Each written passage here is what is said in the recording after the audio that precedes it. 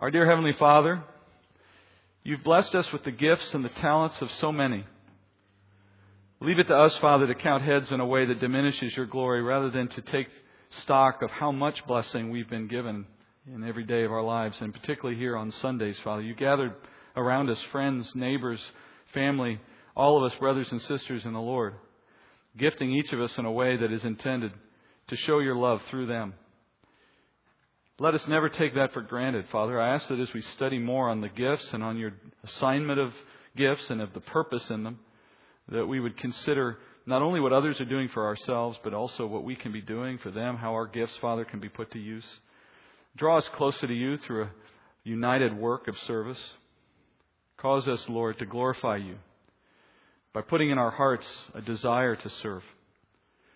Lead us, Father, into the right ways to serve so that our work might truly have its intended effect in the body. Let Oak Hill Bible Church, Father, be whatever You call it to be, with whomever You call to be here, so that in the day of our judgment, as we stand before You, we will hear the words we long to hear, that we have been good and faithful servants, and that we enter into Your glory and pleasure. In Jesus' name I pray. Amen. Well, as we close chapter 12 today and we enter into chapter 13, we're going to continue in our study of spiritual gifts. And Paul, as I mentioned last week, is about to transition out of the phase of teaching that he's been in up to this point, teaching about spiritual gifts, and into the phase of correction. Remember the word admonishment, that's one word you can use to label the entire book of 1 Corinthians, admonishing the church. Admonishment is the combination of teaching with correction. So we've had our teaching, or we're almost done now with our teaching. It's time to move into the correction. He's laid down so far the ground rules for how and why the church is gifted by the Holy Spirit. He's explained the nature of our gifting. He's explained the manner of its arrival. He's emphasized the purpose God had in assigning gifts to the body. And so now it's time for Paul to take that teaching and compare these principles that he's established against what the Corinthian church was actually practicing in their use of spiritual gifts. And I can tell you it's not going to be pretty, because they are far from where they're supposed to be. It's ironic that the chapter on love, chapter 13, the one you hear so often at weddings, is not a chapter reflecting on love. It's a chapter correcting on the topic of love. Now, we stopped at chapter 12, verse 27. That's where we pick up again this morning. At that point, Paul had summarized his main point of teaching as he prepared at that stage to go into correction. And his summary was that the members of the church collectively, and now I'm talking about everybody who sits in this room or any building that calls themselves Christian, that group of people collectively represent Christ's physical presence on earth while we await for His personal return. Every part of that body is important. Every member has a purpose in God's plan. Every member has to be actively engaged if that body is to be its most effective. Moreover, we do not want, nor do we need, everyone to be ministering in exactly the same fashion, nor do we expect us all to have exactly the same gifts. In fact, Paul has said that's impossible because the Lord has gifted us in a diversity of gifts as He wished for a purpose, and He did so at the moment of our salvation. So, with those truths now established as we end chapter 12 and prepare for chapter 13, we're going to see Paul now applying all of that truth to what is happening in the church in Corinth. And as we will see, the church is going to be found to be operating quite differently from those principles. Let's reread verse 27, and then I'll continue into verse 28 to begin today. Verse 27, Paul writes, "Now, you are Christ's body, and individually members of it. And God has appointed in the church first apostles, second prophets, third teachers, then miracles, then gifts of healing, helps, administrations, various kinds of tongues." I'm pausing there because we have to see where Paul's changing now, how he's moving into correction. And I began by repeating verse 27 because I want to set the context again. And then you notice into verse 28, Paul lists yet another list of spiritual gifts. Now, just like the list we studied earlier in the beginning of this chapter, this list is a set of examples, representative examples of giftings. It is not a comprehensive list. It is not all exhaustive. In fact, you'll notice this list differs from the one that was read just earlier in the same chapter. There are some repeated, but there's also some missing, and some new ones have been added. That inconsistency, which we observed last time, amongst all the lists of gifts, anywhere you find them in the New Testament, that is a clear indication to us that when Paul lists gifts, he uses them as examples in order to illustrate a larger point. Which, of course, leads us to ask the question, what's the point? We don't want to miss the forest for the trees. We don't want to get so wrapped up in trying to dissect the giftings that we miss the point in Paul having the example to begin with. So what is Paul's point now as he lists this new set? Well, to answer that question, you need to notice something important about the way Paul has written this particular list in verse 28. Paul ordered these gifts from most important to least important. In the Greek language, as Paul wrote this originally, the language makes clear that this is a hierarchical list from highest priority to lowest priority. In fact, even in our English translation, look in verse 28, you'll see even in our English, the English translators have tried to reflect that hierarchy in the way they've translated it. You see, he starts with saying first, apostles, and then he starts numbering them. Second, third, and then eventually in the later gifts, he just puts then, and so on. Those connecting words are also present in the original Greek. So Paul was making a list of hierarchy here. He was putting gifts in an assigned order of importance. So the most important gifts are at the front of the list, and the least important gifts are at the end of the list. Now, if you're a good Bible student, if you've been paying attention, you should have a question pop into your mind right about now. What you should be asking yourself is this. You might say, well, earlier in this letter, in this very chapter, Paul made the point that every member in the body is equal and equally important, and that no member is more important than any other. So now you see this and you wonder, well, has Paul changed his mind? Has he suddenly decided that some members are more important than others? And of course, you know the answer is no, but the question still remains. How can that be? Well, where before Paul argued that the value of each member in the body is the same, regardless of what gift you get, now he is discussing the relative value of the gifts themselves. I'm going to borrow from Paul's own analogy, the one he used earlier in this chapter. While a nose is no less a part of the body than your eye is, it is still fair to say we rely on our eyes far more often than we rely on our nose. On the other hand, when I need my nose, it becomes all important in that moment. Similarly, each person in the church is equally a part of the body, and therefore we are equally able to contribute in some way or fashion according to our gifting. But nevertheless, spiritual gifts vary in their relative impact and in their relative importance to the body of Christ based on the needs of the body. Every person in this body has a role to play. Some spiritual gifts, by their very design, are more powerful and more universally needed as a rule within the church. But then there'll be other spiritual gifts that minister on a smaller scale or under very specific circumstances. But like the nose, when they're needed, there is no substitute for them. So in short, all people in the body are equally important and necessary, but spiritual gifts are not created equal in their capacity to edify the body. So let's look at the list and consider those principles.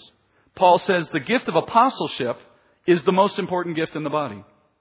The gift of apostleship, remember, is important because it was the gift from God that allowed the church to be established in the first place. The word apostle means one sent with a message.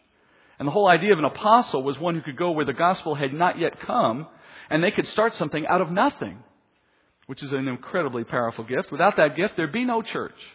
Without the church, there'd be no other purpose for the giftings. It starts everything in God's economy. Second in importance is prophet. Prophet are those who deliver the Word of God to the church. And of course, without the Word of God, the church would remain in the dark concerning God and His revelation, His purposes in Christ. Nothing is more powerful to edify the body than the Word of God. So the Word of God must take a prominent role in God's plan. Now, as we looked at earlier in this chapter, those two gifts, the gift of apostleship and the gift of prophet as it applies to new revelation of God, those two gifts no longer operate in the church today. They have ceased operating, for the canon of Scripture has been made complete, and with the last apostle's death, there have been no new apostles appointed by Christ. But in Paul's day, they were still operating. When he wrote this letter, we had apostles, certainly, Paul was one. We had prophets, there were still men writing Scripture, Paul was one. So, in their day, they took prominence. Today, that would leave the third gift, the third highest prominent gift, that is teaching, to be the most important gift in the body today. Teaching is the gift of illuminating Scripture and bringing it to bear on the lives of Christ's people. It allows us to grow in the grace and knowledge of our Lord Jesus Christ. It is therefore the essence of edification. Remember, the Word of God is the sword of the Spirit. So the teacher is the one who wields that sword on behalf of the body of Christ. And then from that point, Paul continues down the other gifts in that list in diminishing order of importance. Now remember, as I said already, this is not an exhaustive list of gifts, is it? Well, that raises a new question. If Paul did not set out to arm us with the definitive list of gifts in a definitive order of priority, if he skipped some gifts, if he's left out some gifts, which clearly he has, well then, what's the value of a prioritized list of partial gifts? What's his point again? What is he trying to teach us? Well, to understand the point fully, we need to keep reading through to the end of chapter 12. Look at verses 29 through 31. Paul says, all are not apostles, are they? All are not prophets, are they? All are not teachers, are they? All are not workers of miracles, are they? All do not have the gifts of healing, do they? All do not speak with tongues, do they? And all do not interpret, do they? But earnestly desire the greater gifts, and I will show you a still more excellent way. Paul has asked now a series of rhetorical questions to begin making his point of correction. And he says, not all believers are apostles, right? Now, some believers were certainly gifted and called to be apostles in the church. Paul was one of them. But not all Christians possess the gift of apostleship, and nor could a believer join the ranks of apostles merely because they liked the idea of becoming an apostle. They saw someone do it. It seemed to be an attractive kind of position. It looked very powerful. Maybe it had some other appealing characteristics. Maybe they just aspired to do great things for God, and so they set their gaze on Paul and they said, an apostle, that's what I can do. I'm going to be the world's greatest apostle. No, it doesn't work that way. It doesn't work that way. It's a gift by definition. It's assigned. It's not taken. Paul says, this truth is self-evident. He phrases this as a rhetorical question because you and I already knew the answer before he phrased the question. Not everyone is an apostle. And by that same token, if that's true, then logically that same truth will apply to every gift in the list. We have prophets, or we've had prophets in the church, but not everyone is a prophet. We have teachers gifted around us, but not everyone is gifted to teach. We have, by that same token, all manner of giftings in the body, but not everyone has them all. Self-evidently so. Because they're appointed by God, they're designed to be diverse, they are non-transferable, non-refundable, non-returnable. Then in verse 31, Paul gets to his point. Here's the reason why he has begun so much teaching on gifts. Here's the reason why he showed that there is a hierarchical value in giftings. Here's the reason why he's telling them, look around you, not everyone is the same. He says, earnestly desire the greater gifts. Now the word for earnest in Greek, zelu, it literally just means to be zealous. That's where we get the word zealous from. So we want to be zealous for the better gifts. Now some have come to this verse and completely misunderstood it. And as often can happen when you misunderstand Scripture, they've taken from it and created a false theology out of this one verse. Some have come to conclude that Paul is telling individual Christians, you and me and others like us, that in our individual walk, we should want for better gifts. So that if we find ourselves with a gift of administration, for example, we should look to move up the ladder and acquire the gift of miracles. Or if we have the gift of miracles, we should set our eyes on trying to obtain the gift of teaching. Or if I should be a teacher, don't be satisfied with that. You need to be an apostle. That's not true. First of all, if that were the interpretation of this verse, it would completely deny everything Paul just spent the entire chapter writing. Paul's not going to contradict himself on the last verse of the chapter, right? More importantly, it completely misunderstands the verse itself. The proper interpretation of verse 31 hinges on understanding that this phrase in Greek is written in the second person plural. In Texas, how would we say second person plural? Everyone? Y'all, right? Y'all. It'd be so much easier if the Bible was written in Texan. In Texas, amen.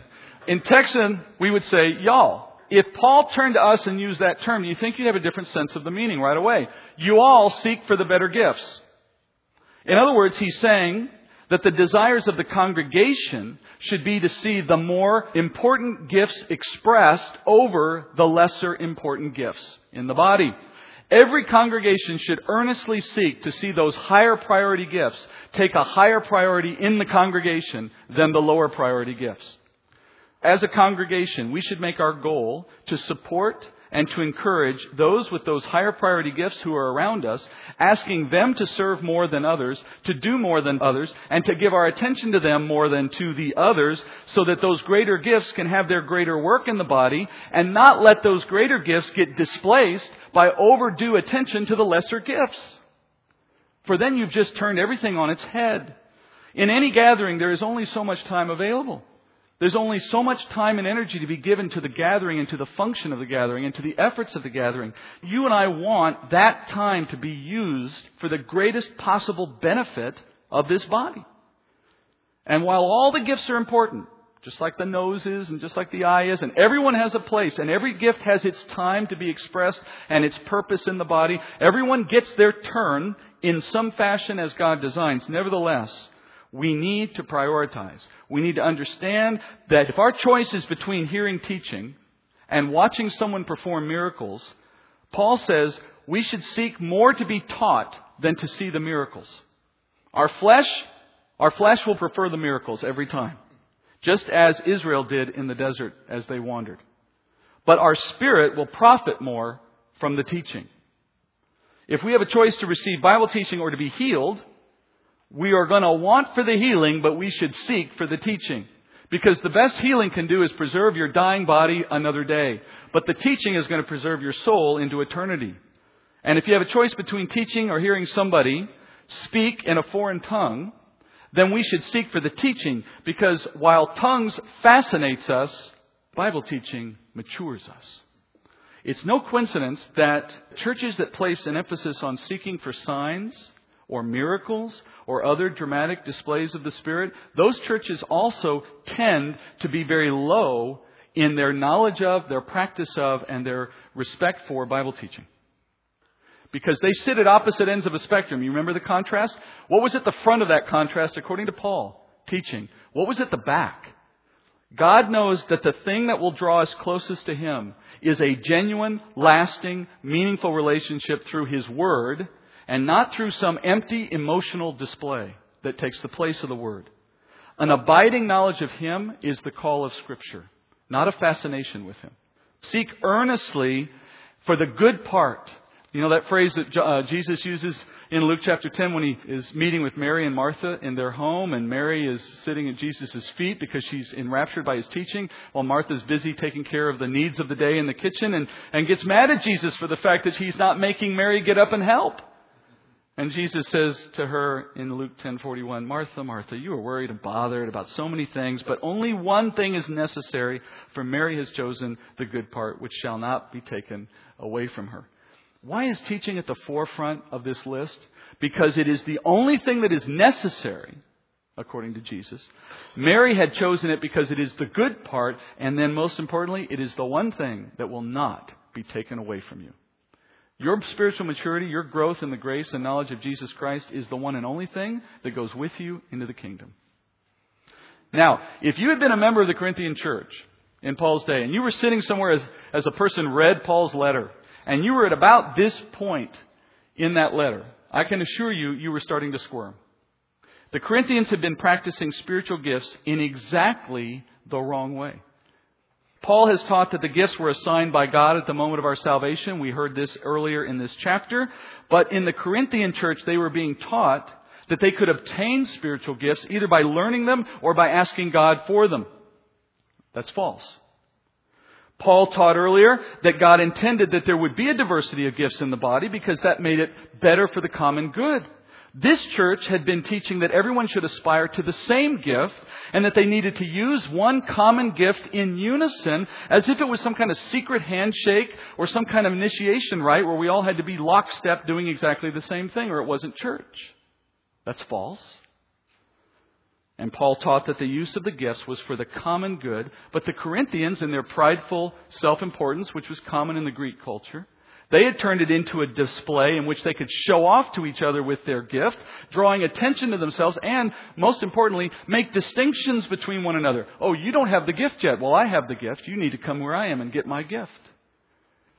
prideful, self-important, selfish, self-centeredness, and a misuse of the gifts.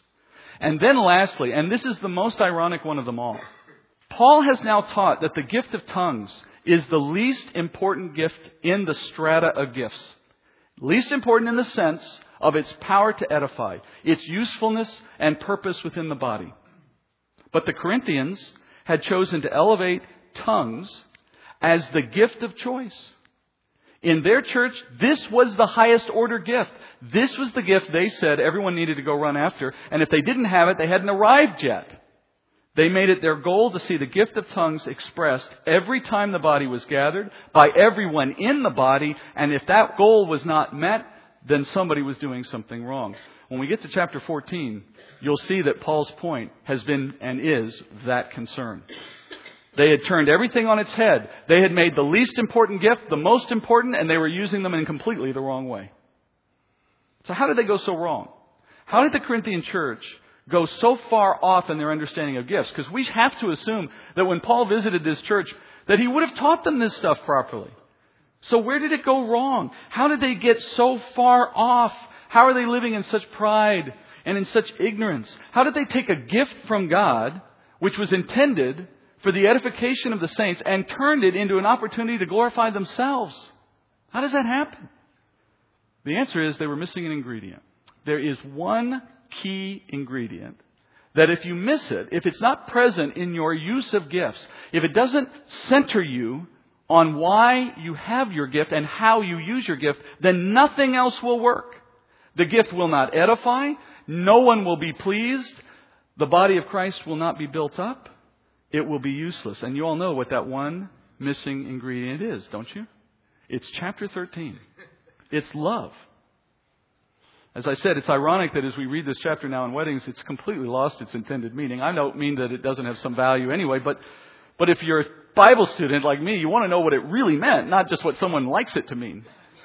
What it had in mind was correcting people who were operating without the love that's required in order to make a gift into something useful. Let's look at this chapter. Paul says, I want to show you a far better way to use your gifts. Verse 1, he says, if I speak with tongues of men and of angels, but do not have love, I become a noisy gong or a clanging cymbal. If I have the gift of prophecy and know all mysteries and all knowledge, and if I have all faith so as to move mountains, but do not have love, I'm nothing. If I give up all my possessions to feed the poor, and if I surrender my body to be burned, but do not have love, it profits me nothing. We'll pause there. Paul begins his famous chapter, beautiful chapter on love. And he does it with a series of exaggerated comparisons. Don't miss the fact that these are exaggerations for effect.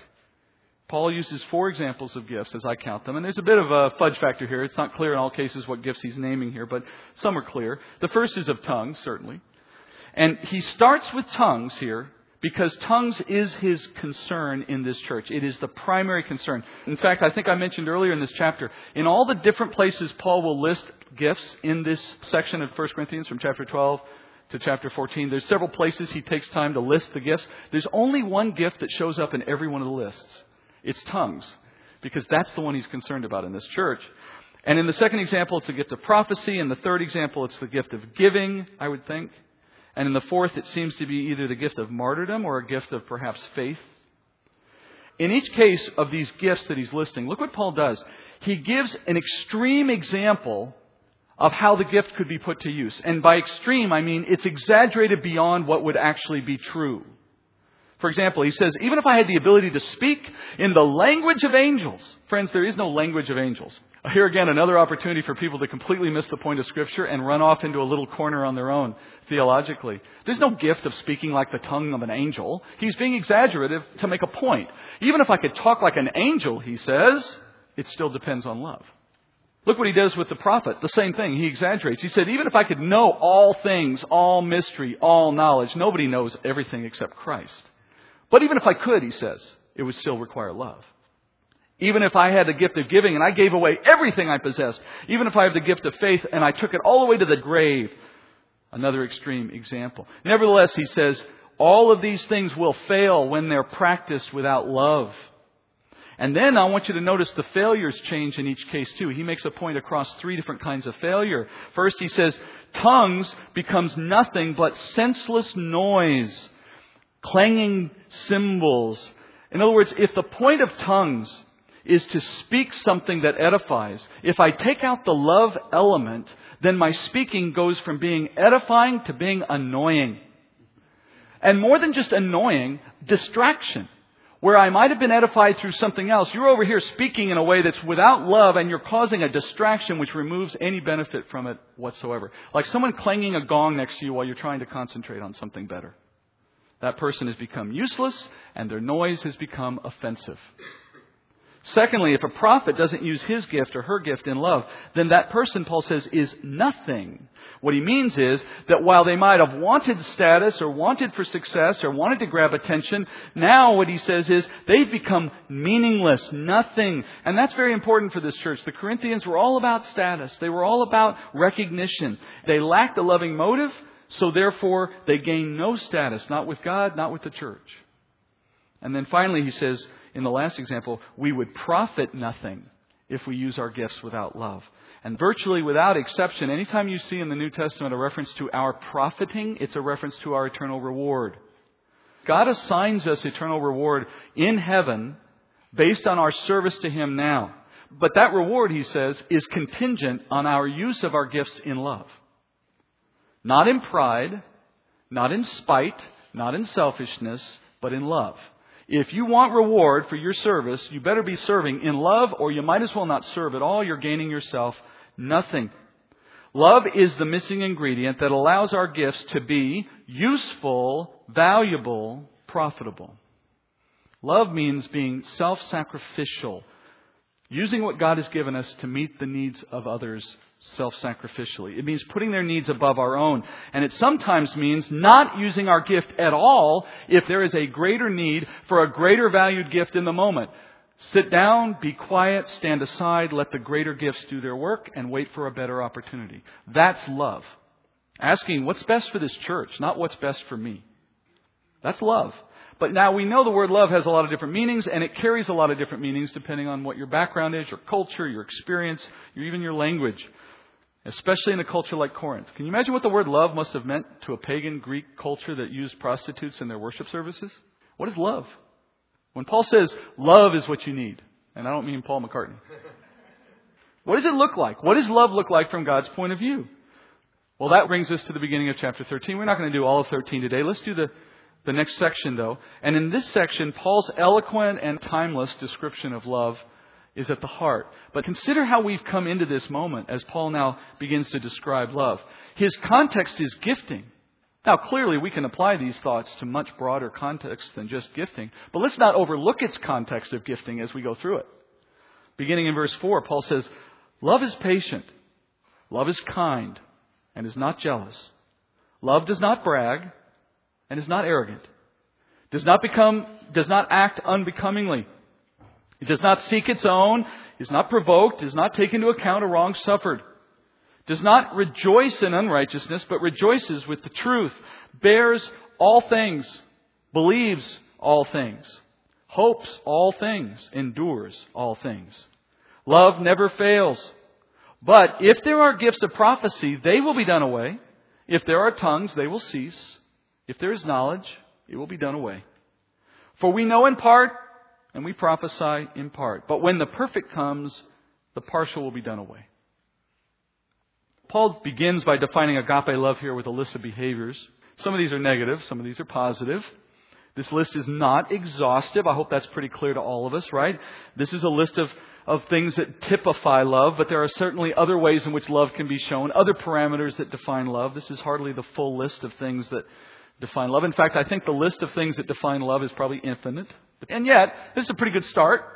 I'll give Paul credit. He did pretty good. It's a pretty good start to what love might look like. So let's just look at them briefly. And in each case, I want you to consider what he's saying about the use of gifts as well. First, he says love is evident whenever I'm patient with someone else. When you are hurtful or rude to me, as I'm sure none of you would ever be, I wait for that moment of rudeness to pass without making any point of it. That's patience. Patience isn't just waiting in the DMV line. Patience is being careful not to show your impatience with someone else. When they delay me on the road, I don't cut them off. Yeah, that's convicting, isn't it? Nor do I hold someone's offense against them. Now, in gifts, patience would imply that I give time and opportunity to others and I wait my turn. I'm patient with my opportunity. I'm not forcing myself into the moment when it's not appropriate. Secondly, Paul says love is kind. And of course, I could speak a whole sermon on each one of these. You certainly don't want me to do that, so I'm moving judiciously. Love, he says, is kind. What it means to me is whenever possible, I give a kind word, a thoughtful gesture, I smile, I enhance the lives of others, I welcome them into my life. My intent is to bless them by my presence. Kindness in any respect. In the sense of a gift, it means I use my gift to please others. That their response to my gift is as important to me as my opportunity to express it. Next, he says, love is not jealous. I don't want to resent someone else for what they possess or for the success that is theirs. I don't let my lack of contentment become an excuse for me to hurt others, striking out at them because they have something I prefer. And in terms of giftings, I don't compare my gift to others. There's no gift in this room that I want above the one God has given me, no matter what that is. Love does not brag. Bragging is just elevating yourself at the expense of another. Bragging only works if I raise my profile while diminishing another's. And that's not loving. Instead, do as John the Baptist did. Diminish yourself so that Christ may be elevated. Or at least see to it that all of us rise together. And in terms of gifts, I don't want to use my gift to show off. I don't want to use it in such a way that it elevates me and not the Lord. And I don't want to use it in such a way that it diminishes you or your opportunity to participate. Next, he says, love isn't arrogant. Now, arrogance is offending someone else by the expression of our pride in some form. Love doesn't do that. We want others to be refreshed by our presence, not see us coming and think, oh, great, here he comes. And in terms of gifts, I don't want to intimidate or bully somebody else through the expression of my gift, to cause them to retreat from their own participation because of somehow the way I carry myself leaves them thinking that they should stay out. And then in verse 5, Paul says, love does not act in an unseeming, unbecoming way, never acts inappropriately. And what Paul's talking about here is the way we shame ourselves and embarrass others. That's not love. Caring for others means protecting them from the embarrassment of us doing dumb things. Because we love one another, we're not inclined to point out someone else's shame to them. We just feel it on their behalf. Don't make other people feel that. Act in a becoming way. And in terms of your gift, don't misuse your spiritual gift in such a way that you bring shame to Christ. And I would even include in that the failure to use your gift at all. If the absence of production in the body of Christ can be considered a mistake, and I think it should, then I think it's unbecoming for the body to not use what God has given you for His glory. And then he says, love does not seek its own first, but it seeks for the needs of others. I use a simple example. If there's one piece of pie left, it's not for you. It's for someone else. And in terms of gifts, I don't serve in my gift for my own pleasure. I ensure that whatever I do in my gifting is for someone else's benefit. And if someone else takes that last piece of pie, when you had your heart set on it, don't let it provoke you, Paul says. You can overlook it. You can overlook all things. You can control your emotions. You can control your responses. You can. And you want the other person to feel as if that last piece of pie was destined for them. You don't want to diminish their joy by being provoked by their behavior into something that leads them thinking fellowship is at risk. And don't take any of those wrongs into account, Paul says, which means we have to have the worst memory in the world when it comes to other people's offenses. No matter how often, no matter how severely someone may harm us, whether intentional or unintentional, we are quick to forgive and forget. That's what love looks like. And you know why that's what love looks like? Because that's what the Father has done for us. When someone else misuses their spiritual gift, let it go. Let it go. And then in verses 6 and 7, He taught that love was never to be on the wrong side of the facts. We don't celebrate unrighteous actions. We don't celebrate unrighteous causes. We don't stand with unrighteous people. Instead, we rejoice with the truth. We want justice. We want truth to reign. But friends, we can't allow our wants for these things to put other aspects of love at risk. For example, we can't let forgiveness go by the wayside. We can't be letting ourselves be provoked because unrighteous people do unrighteous things. We have to keep all of this in balance. In love, we look for ways to advocate for truth and righteousness, but doing it without causing offense to those with whom we disagree. We operate our gift in accordance with the truth of Scripture. And Paul summarizes all of this with this fantastic phrase. I think when we get to this point in the wedding, everybody starts reciting it together. Paul says, we bear all things, we believe all things, we hope all things, and we endure all things. But what's implied in that verse is a phrase he doesn't state, and that is, all things for Christ's sake. For Christ's sake. Christian love bears all that the world will bring us for Christ's sake. Christian love believes all that is written in Scripture for the sake of Christ. We hope for all the promises God has given in His Word. We endure all the trials. We do all of these things for Christ's sake. And we use our gifts in love for Christ's sake. That's why we're in the body of Christ. Those qualities of love are the secret ingredient. So if you want to take your gift as God's given and put it to work here, I certainly hope you do, then don't forget, the love of Christ binds us, but it also enables us to be useful to one another and to God. That love must be sacrificial and unconditional. It must be both our motivation and our goal. We are moved out of the love of God to serve His people. But our goal in service is to reflect God's love to others and not upon ourselves. The Corinthians, everything they did was motivated by pride and selfishness, not by love. Every goal they had was personal achievement and attention rather than to benefit the body. And so what did they accomplish? Nothing. Next week we're in chapter 14 and we'll go into his correction in high gear. Actually finishing 13 and into 14. Let's pray as we finish. Heavenly Father, thank you, Lord, that you'd remind us of so many things that we forget so easily. Father, I'll leave it to the Spirit to speak into each heart here what he or she might do in response to what you've given. For you can do that far better than I could. But I do ask, Father, for one thing. That no matter how we serve and what we do, no matter who you may bring into these walls on a given weekend, Father, I pray that you would give each of us a true and abiding understanding of what love looks like. Let us practice love in all its dimensions, one to another, Father. For I know, Lord, if we are working in love, all things are possible. And yet if we lack it, we profit nothing. Give us love, Father, for you, for each other, for the world around us, that we may seek them for the sake of the gospel. And in the day we see you face to face, Father, we'll know love in a way we've never understood. I pray, Lord, that we will have had a moment of it here as we prepare for that day. In Jesus' name I pray. Amen.